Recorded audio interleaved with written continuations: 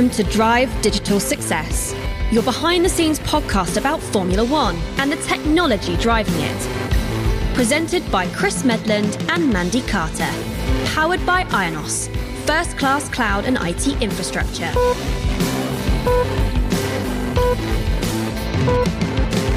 Hello everyone and welcome back to another episode of the Ionos Drive Digital Success podcast with me, Chris Medland. And me, Mandy Carter. And today our guest is a name you may well have heard before as we chat with Haas F1 driver Mick Schumacher about driving something other than an actual F1 car.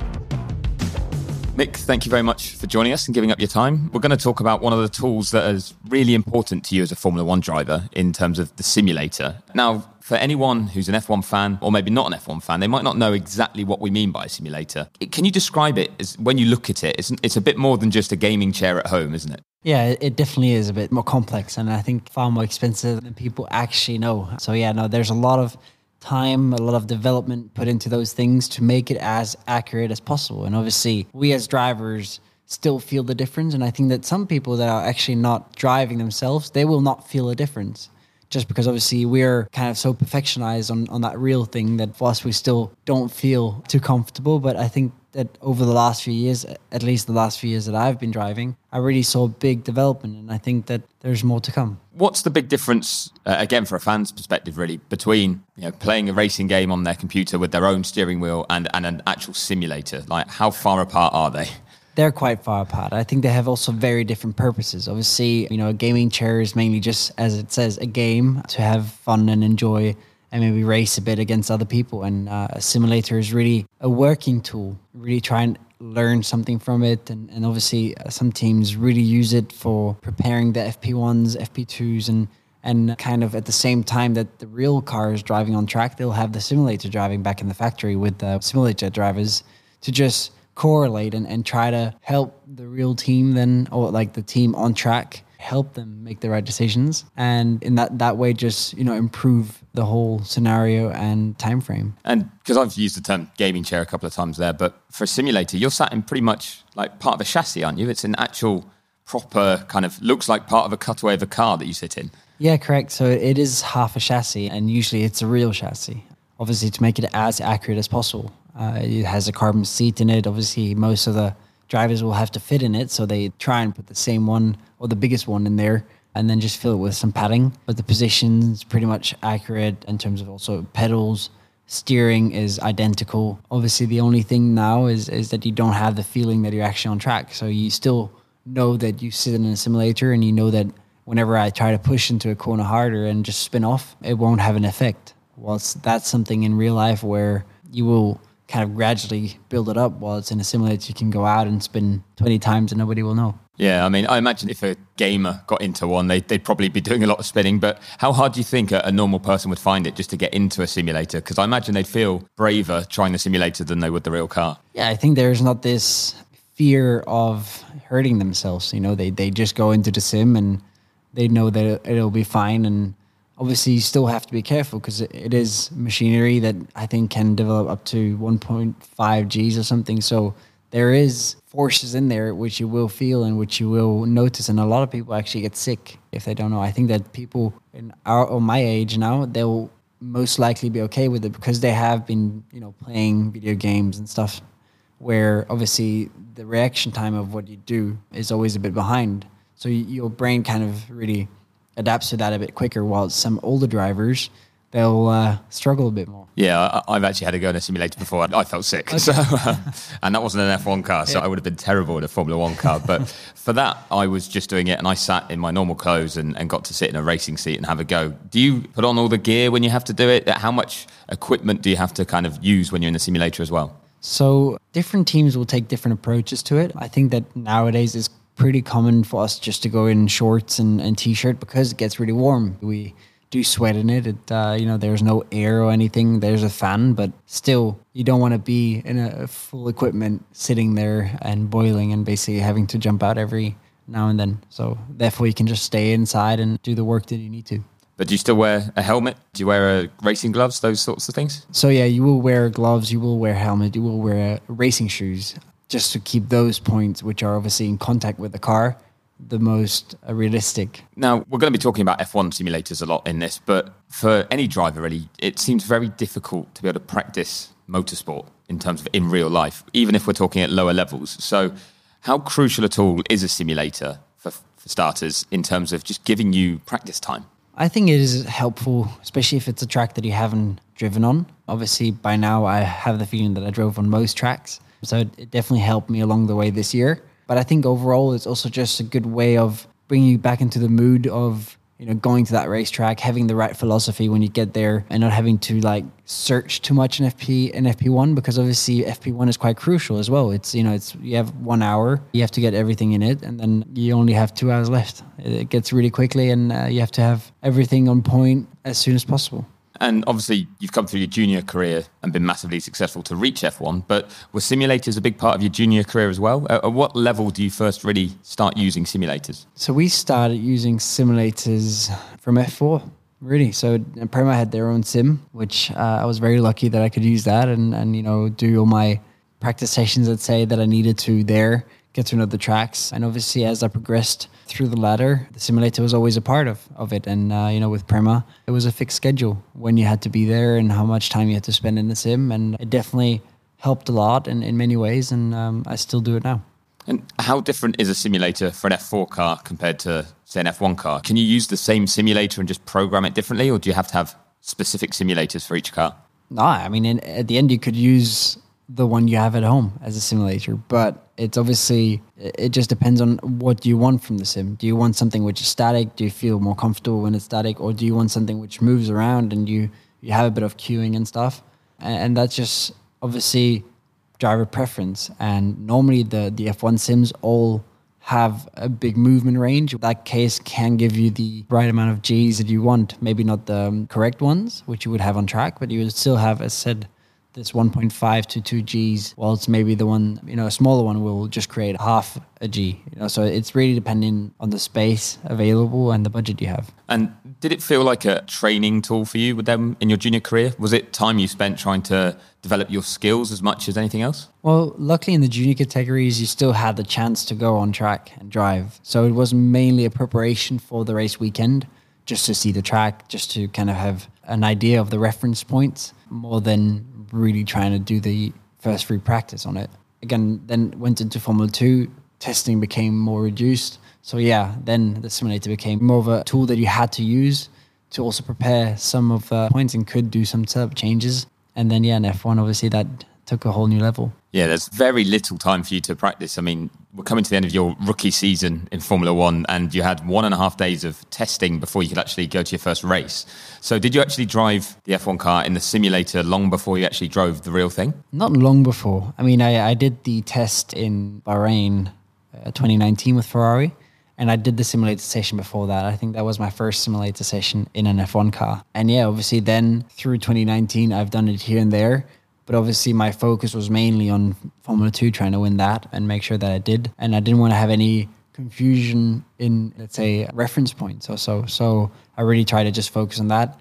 And then, once I moved up into Formula 1, definitely things have become a bit more, let's say, more days spent in a simulator. So Mandy, is there a similarity in the world of IONOS to how an F1 simulator is used? I guess it's a bit like R&D. Do you test advancements in technology in specific areas like a simulation would, and before introducing it in the real world? I mean, we test every new product thoroughly before it's rolled out to customers. Typically, we use separate test systems, basically networks that aren't connected to the live production systems, and that's to ensure we don't endanger any live services for our customers or for ourselves, really. In software dev, the workflow has changed from doing things sequentially to working with an agile model. In agile, a software project is divided into sprints, which is sort of chunks of work, and divided amongst the team to each do their bit. And then after each sprint is complete, the results are then evaluated and the next sprint planned. Before you even start a project, you should define what we call a minimum viable product, or MVP, which is probably quite different from what MVP means in Formula 1. But for us, that MVP means the minimum working solution acceptable to roll out to early customers who can then provide feedback for additional refinements on that same product. Of course, we go through stringent quality assurance beforehand, but after an MVP is ready, work continues to improve the product from sprint to sprint until it has all the features required, really. To put this in Formula 1 terms, it would kind of be like giving Mick a car with 4 wheels, a steering wheel, that can go and then constantly improving from there. But probably not a strategy that the Haas team would want to try out. I don't know. It's a different approach. It would be interesting to see. But it seems like you've just read my notes as well, because there was a point there where Mick says, as a driver, you wouldn't need to look at data to improve because we're trained in our feelings to get the right feedback. You mentioned it a bit there, but how important is it to make sure that the human element is incorporated into data gathering and improvement? Well, before you can even begin to collect the data itself, you need to understand which data is important and how it will be used. That's where we definitely need a human brain. When you collect data, you always need to decide what you need it for, and that's just not a decision a machine can make. Even if Mick doesn't need data for driving, his engineers and Gunter need it to make improvements to the car and to brief Mick later before the next race. For this, the computer engineer needs to align closely with the pit crew, and it has to be done well in advance of the race because basically, at race point, they moved on to real-time data. Human involvement in the preparation phase of a data gathering project is so important. Basically, if you make a mistake at that point and select the wrong data set, you may be gathering that doesn't actually mean anything or go anywhere or improve anything, which can put the entire project at risk. Mick, do you ever then use it almost retrospectively? Do you ever get to the end of a race weekend and think, I wish I could improve this part of my driving or that part of my driving, and go to the simulator and try and do it? Well, I would rather do it on track then. So I'd rather spend the time on track and do it there. The simulator obviously is not 100% accurate at times, and you just want to have the real feeling. And if you have a feeling like, okay, I did this wrong and I want to improve that, I will not go back to the simulator and try it there, just because it will not give the same sensations and it will have different limitations.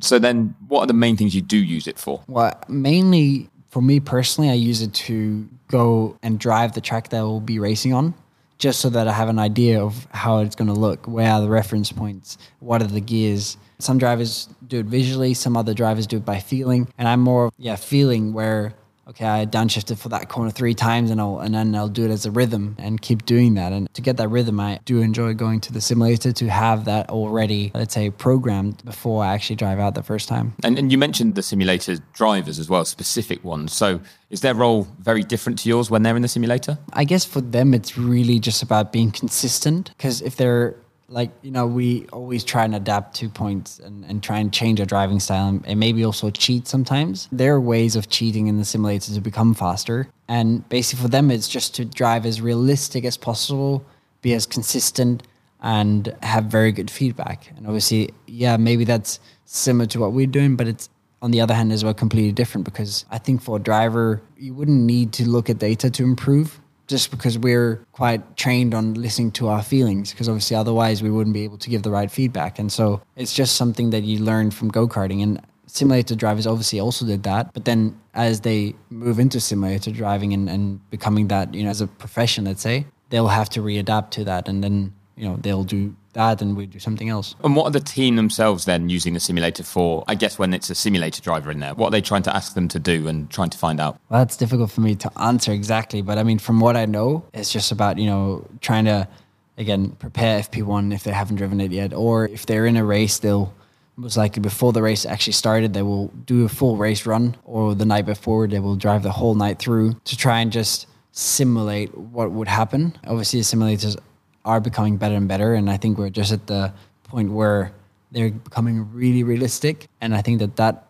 if we're at that point, then they can really predict on what is going to happen in terms of tire life, in terms of aerodynamics, what they should do. Obviously, they have the wind conditions, which are pretty set, and you can change them as you want. There's loads of things that they can do, and for sure, in the future, more points come to that list, let's say. And is it used as well to try and make sure the car setup is right for the start of a practice session and a race weekend, or does the team seem to use historical data and the last time they were at a track for that more? I guess it's a combination of everything, really. For example, this year we found a trend of a setup that we really liked and really enjoyed, and we've kept on using it, and obviously just fine-tuning it for each track, because obviously every track is a bit different, needs different tools really. And I won't put, let's say, the Turkish setup onto my Abu Dhabi car.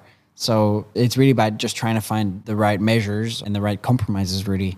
And I'm sure that, connected with the data which we had last year, that will just form the right setup. Well, as Mick says, sometimes simulator drivers are working through the night to support the race team. And how crucial does that make it for IONOS to offer round-the-clock support to Haas? I mean, even on non-race days and in the off-season, the Haas team operates in different time zones, right? So headquarters in the US and factories in the UK and Italy. And then during the season, obviously, the operation grows to include even more countries and continents where, you add in races in Asia and Australia. With this kind of global setup, it's crucial that all systems run smoothly at any given time. And even just in one location, as you said, engineers might be working on a problem late at night. There might be compute or data gathering systems that are running around the clock. Cloud isn't the kind of thing that you can turn off at the end of the day, well, without creating angry customers. But in all seriousness, a 24/7 operation is just basic standard for any cloud service. And to support that, you need to have technical experts on hand, we call them tech ops, that can fix a problem quickly. But beyond that, you also need service consultants that can help customers with kind of non-technical queries. So basically, the cloud never sleeps. So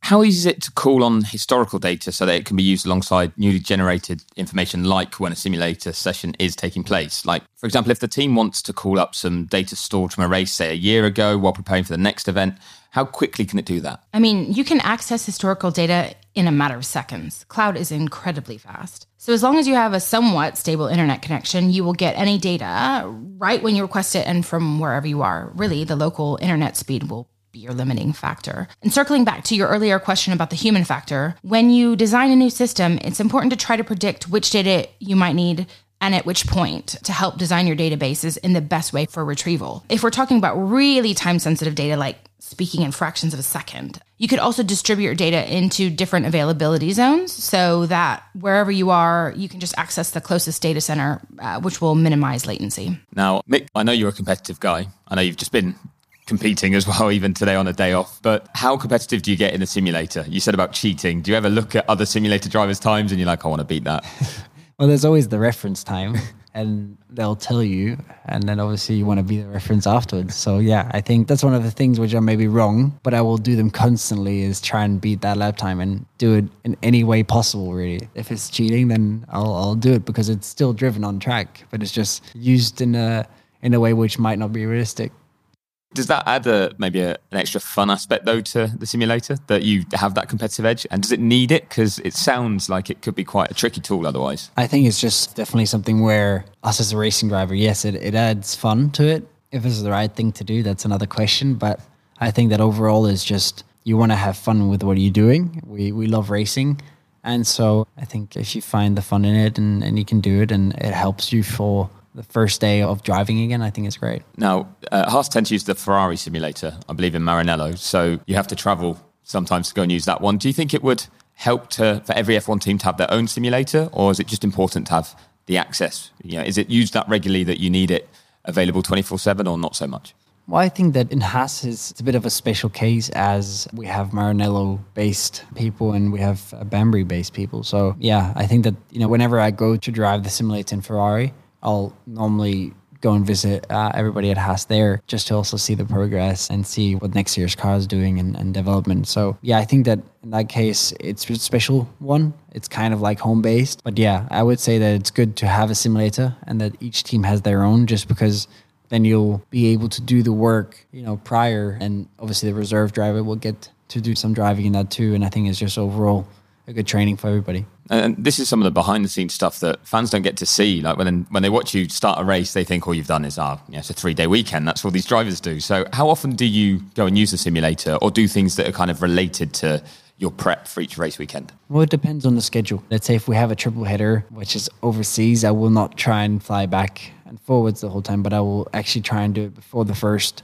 race of the triple header and do 3 tracks on one day and basically just have an idea of what the philosophy will be like.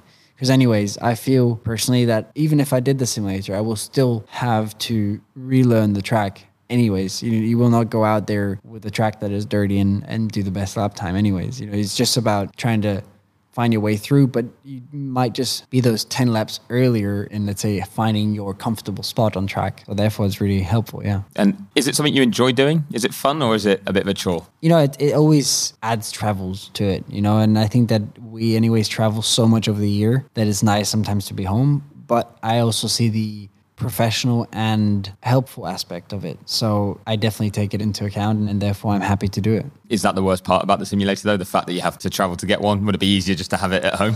It would be definitely easier if it was like a 2-minute walk or something. But no, I think that overall, again, it's just a tool which will help me progress and will help me, perform. And therefore I'll take it with open arms, I'd say. I mean, the cloud makes it so much more efficient to work remotely and have access to things. Could it be that eventually, and you might have to humour me here, but eventually we reach a level where a driver could be running in a simulator at home with engineers in different locations rather than all on one site? It might be a long way away, but is that realistic?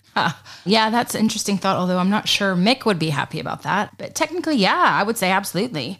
I mean, think of things like military drones, which can be operated by pilots from really remote locations. So yeah, it's definitely something that is possible. I think during this pandemic, we've learned what's possible in terms of remote working. There was a great story recently about how BT Sport moved their whole German Bundesliga reporting to home offices during the first lockdown in 2020. Technical director, the commentators, sound engineers, everyone, they all created the shows from their own living rooms, basically. And in the stadium, you only needed the cameras and maybe like a field reporter. And that's all just via a 4G network. So yeah, you could easily adapt to virtual races working with the simulator. I'm not sure that it's not already being done somewhere, but yeah, it's definitely not as exciting for the fans, is it? I was just thinking it would save Mick a bit of travel when he needs to go to the simulator, and I think it sounded like he'd prefer that. But I think you're right that there's something quite romantic as well about going to an F1 factory and actually doing it there. But there's also constant feedback to improve the simulator at the moment. Is that the same with Arnus customers and the cloud offering? Do you always tweak products based on what your users are saying to you? Absolutely. First of all, technology is ever evolving. So we have a team of experts like always developing new products to stay ahead of the latest technologies and trends and or working to improve our existing ones. And Ionis Cloud is never an off-the-shelf solution. We start with a pretty versatile infrastructure platform, and then we work really closely with our customers to develop the best way to run their individual instances. So, we know every customer has different requirements and different business end goals. If we get to a point where we can't meet a customer's requirements, then it gets kind of interesting because that's where we start to investigate ways to tweak or improve our systems to achieve that desired end goal. Take Haas, for example. We didn't have experience working with customers in the racing industry before. So we spent a lot of time with the team to understand their requirements and use cases to develop cloud solutions for their own specific needs. And the bonus is that as we work closely with customers on bespoke projects, very often completely new features and functionalities and product sets are born that we can roll out to our other customers. So in the end, everyone wins. Mick, you mentioned that you as a driver notice the differences. You can feel them between real car and simulator. How important is it that it's as close to realistic as possible, or can you actually still get what you need even if it's not, as long as you know what the limitations are? Well, I think right now is, you get to know which are the differences, so you will account for them when you go back to the real track. But obviously the best would be if it was 100% the same and you would get the same feeling and it would feel realistic, so that to the point where you would also get adrenaline and all those things that can really simulate everything. And does that mean it's physical, though? If it's still, you're talking about 1.5, 2G earlier. So do you still get out of the simulator at the end of the day and you're tired?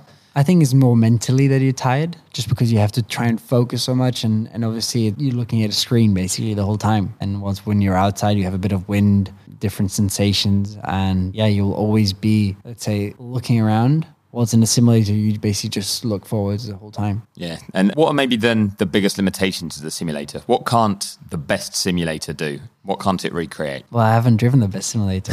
So, I think it's still something on my list to try and compare. But obviously for me, it's about getting every, let's say, inch out of what I need on track and get everything ready for there. And again, if that's not the best simulator, but I still get something out of it, then that's going to help me on the racetrack. So yeah, we'll see how the real deal is then in the simulator world. But I think for now, what I'm doing is pretty good. One of the things you mentioned earlier is about being consistent and doing what you would do on track. How hard is that to do if you don't have, I guess, the danger factor or the damage factor?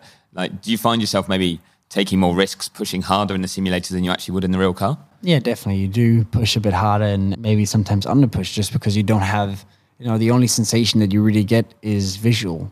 I mean, the little amount of G's that you get from turning around, it's sometimes not right, is maybe not the right spot that it should come in. So yeah, you try and just basically blend everything out and just look and listen to then take the right details out of there. You know, if you have a driver like myself who drives a lot with body sensations, then the simulator usually will become quite difficult. So I've actually been always a driver who's been quite slow in a simulator. You know, it's obviously, for some reason, I don't know why, but it's always been the case. But then suddenly when I got to the real track, I was right there or quite a bit in front. So yeah, I didn't really take too much out of it in terms of speed, but I definitely take a lot of it in terms of preparation. Do you start looking at your lap time in the simulator and go, right, I'm going to be a second quicker in the real car sort of thing? Yeah, but unfortunately the lap time sometimes is fully off. So you cannot, like, sometimes I'm a second faster or a second slower in the simulator than I'm on the real track. And that's just because sometimes the grip level is not the right one. Sometimes the winds are not the right one. So it just depends on what you will find on the day at the racetrack, because things can change very quickly. And when we talk about using the simulator, how much of it might replicate actual race conditions? Do you ever have other cars? You know, are there digital versions of you that are lining up alongside you on the grid? Can add that if you want. And the one that I'm driving currently, we don't do that just because it's really trying to prepare qualifying, because then, you know, the time you get to racing or the race itself, you've driven so much on that racetrack that you don't need to do that, you know. And then obviously we've all been racing for quite a while and have, I think, knowledge in how to overtake. Well, then when you get finished with any of the prep you do in a sim, does the team give you homework? Do you get sent to look through data to kind of learn from it? Or are you lucky enough to be able to just sort of walk out after a sim day and that bit's done, ticked off? Well, usually what we do is check the data that we have from the sim. We can also put that on top of the real racetrack. So if, let's say, we do a correlation, we would come from, let's say I'm just taking Qatar, we would drive Qatar in the sim and then compare it to the real track and see how the simulator performs and then try and change it for next year. And so that's kind of the homework that we do, but luckily I don't have to bring anything home. That would feel too much like school again. Yeah. I mean, this is a lot of work that you do behind the scenes already, so you don't need any more. And like you say, traveling all the time, you kind of want some time off. But when you are in there and there's maybe some of the more technical aspects to work through, we spoke to Gary Gannon earlier in this series about the steering wheel, and he talked us through everything that's on a Formula One steering wheel. And there's a lot of stuff for you guys to have to learn. So do you use the simulator time to do things like that as well? Are you working with your engineer on learning those sorts of aspects of the car? So currently this year, I've been driving the Ferrari steering wheel. So it's a bit different to ours. So I'm trying not to get too connected to it. Obviously, I want to stay as sharp as possible on the one that we have. So therefore, I actually have a steering wheel at home. And I can, whenever I feel like it, take the steering wheel into my hand and feel and see where the buttons are. So that basically whenever I'm in the car, I can do it blind or like by not even looking to it and know exactly where every rotary is and where I have to turn it to basically reach the destination it needs to reach. How strange is it then to use a different steering wheel in the simulator? Because I guess you're still driving a Formula One car, a virtual one, and you've got a different thing in your hands. Is it noticeably strange for you? Well, it still stays the same steering wheel in a way. It's just that the buttons are located a bit differently. And yeah, so that basically you just need to analyze it a bit and then you know where most of the buttons are. And most of the time we don't do many buttons changes in the simulator because anyways, you can just do it by the keyboard and they'll do it for you. And a lot of this is talked about how much work goes into it, how serious this is as a tool. Do you ever get to use it for a bit of fun? Do you ever get to choose what you want to do and just go out there and do something that you enjoy? So I actually have the one at home. I have a smaller one, which I race on. I got it for the pandemic, actually, because obviously we were spending quite a lot of time at home. So yeah, I got to, let's say, play a few games on there and got to do some drifting, which was fun, and enjoy driving a car for fun, really, and without having any consequences of maybe crashing. Do the team never then, you don't try drifting the Formula One car in the simulator?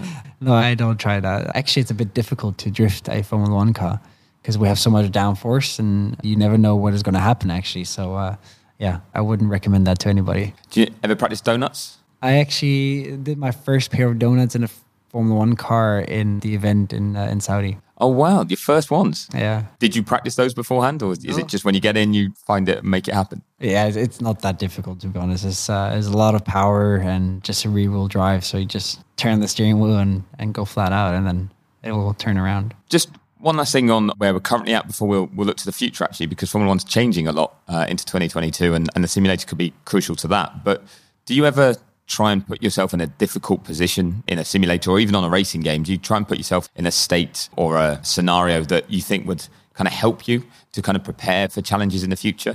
Be that, I guess, if it's you doing it yourself at home, starting from the back of a grid and trying to fight your way through a field, or starting with a damaged car, so you've got almost a handicap. Do you do something like that? Not intentionally. Obviously, it happens at times, especially when I'm in the simulator at home. But usually, when we are in the simulator, in the proper one, we just want to get done with the work and do everything that we need to prepare the race weekend, really. And does damage occur in the real sim? If you went over a curb too hard, would the car get damaged? Or I mean, you could crash the simulator itself to the point where the system shuts down, or it just falls through the track if you find the right spot. So those things do happen, and it's just programming, really. So you restart it and go again. But I'm guessing you don't look for the bit where you fall through the track. Because if it was me, I'm childish, so I'd be like, right, I need to try that. I need to find the hole in this. No, so actually, depending on which simulator you go to, you can drive through the walls. And so you will be like on the other side of the map that you shouldn't be on. But yeah, I usually try to avoid that as much as I can. Yeah, I guess everyone's trying to do a job, so they're probably not encouraging it. But yeah, I'm definitely too childish. Now, I mentioned 2022 is going to be very, very different in Formula One. We're going to have brand new rules, brand new cars. They sound like they're going to be a different beast to handle. Will it be a crucial tool for you ahead of 2022 because the regulations are different? Or is it important maybe not to convince yourself it will be one way based on a simulator before you drive the real thing? I think both ways could be good. Obviously, we haven't thought about it much just yet, because obviously we don't have a simulator per se, but we have to try and use the one from Ferrari. So we'll find out what we can do with it. And a lot of this, all of this has been talking about simulators, but let's finish with the real car, because I bet there's a big difference in terms of your enjoyment too. Just how fun is it driving a Formula One car for real? It's amazing. Obviously, you have so much downforce available. On the other hand, you can lose it as well very quickly. So at the race start, for example, we'll have no downforce at times, and it's very different to drive, and it's pure enjoyment, I have to say. I mean, especially going with high downforce around some tracks, like going to Brazil, for example. I really, really enjoyed it. And do you ever, though, wish you have a reset button? Like, do you get to the end of a qualifying lap and be like, if I could just do that corner again, if I could have one more go? At times, but then again, it's all part of learning. And I think that if I wouldn't do those mistakes, maybe I would do them when, I'd be fighting for the championship. Then obviously it would hurt much more than doing them right now, where maybe there's not as much at stake than just maybe, being somewhere out of the points. And just finally, it's been your rookie season. It's just finished, and it's been very impressive from the outside. How have you enjoyed it from the inside? I loved it. I mean, it's just a total different feel to it compared to, Formula 2, Formula 3. It's just really fun. And, you get to work with so many great people. You get to work with a lot of great minds and just learn so much new, but also you learn so much more about yourself on how to handle things, on how to preserve energy and when to use energy. And I think that that's something that I've been trying to figure out a lot this year, and something that for sure is going to be a lot easier next year. But yeah, I enjoy going to work in the morning, and I love leaving late. I'm having a lot of fun here. And what are your hopes for 2022 and getting new car, new regulations, and a year's experience under your belt? I think that, if we're close to the points consistently, that'd be great. If we're consistently in the points, that'd be awesome. And obviously, if we get the chance to be in there around the top 5, that would be mega. And if we got the podium, that'd be out of this world. So yeah, I think there's lots of things that we're looking forward to and lots of targets that we're trying to reach. I'm trying to work out which expression you're going to use for if you win or if you win the championship, because they were getting bigger each time. Yeah, I don't want to put it too high just yet, but we'll see what we get. Again, our hopes are high. If at the end we found that extra little bit that maybe some other teams haven't, there's no reason for us to maybe not think about even winning. But right now, I think we should start a bit lower and just take it off the first race and see where we are. Well, we're all really excited to see how 2022 goes for both you and the team. So Mick, thank you very much for your time. Thank you. Thanks for listening. See you at our next pit stop in 2 weeks. Drive Digital Success. Brought to you by Ionos, first-class cloud and IT infrastructure. Production by Digital Compact. Presenters are Mandy Carter and Chris Medland. Music and sound design by RafaMusic.com. If you've liked this podcast, recommend it to your friends and give us 5 stars at your favourite podcast provider.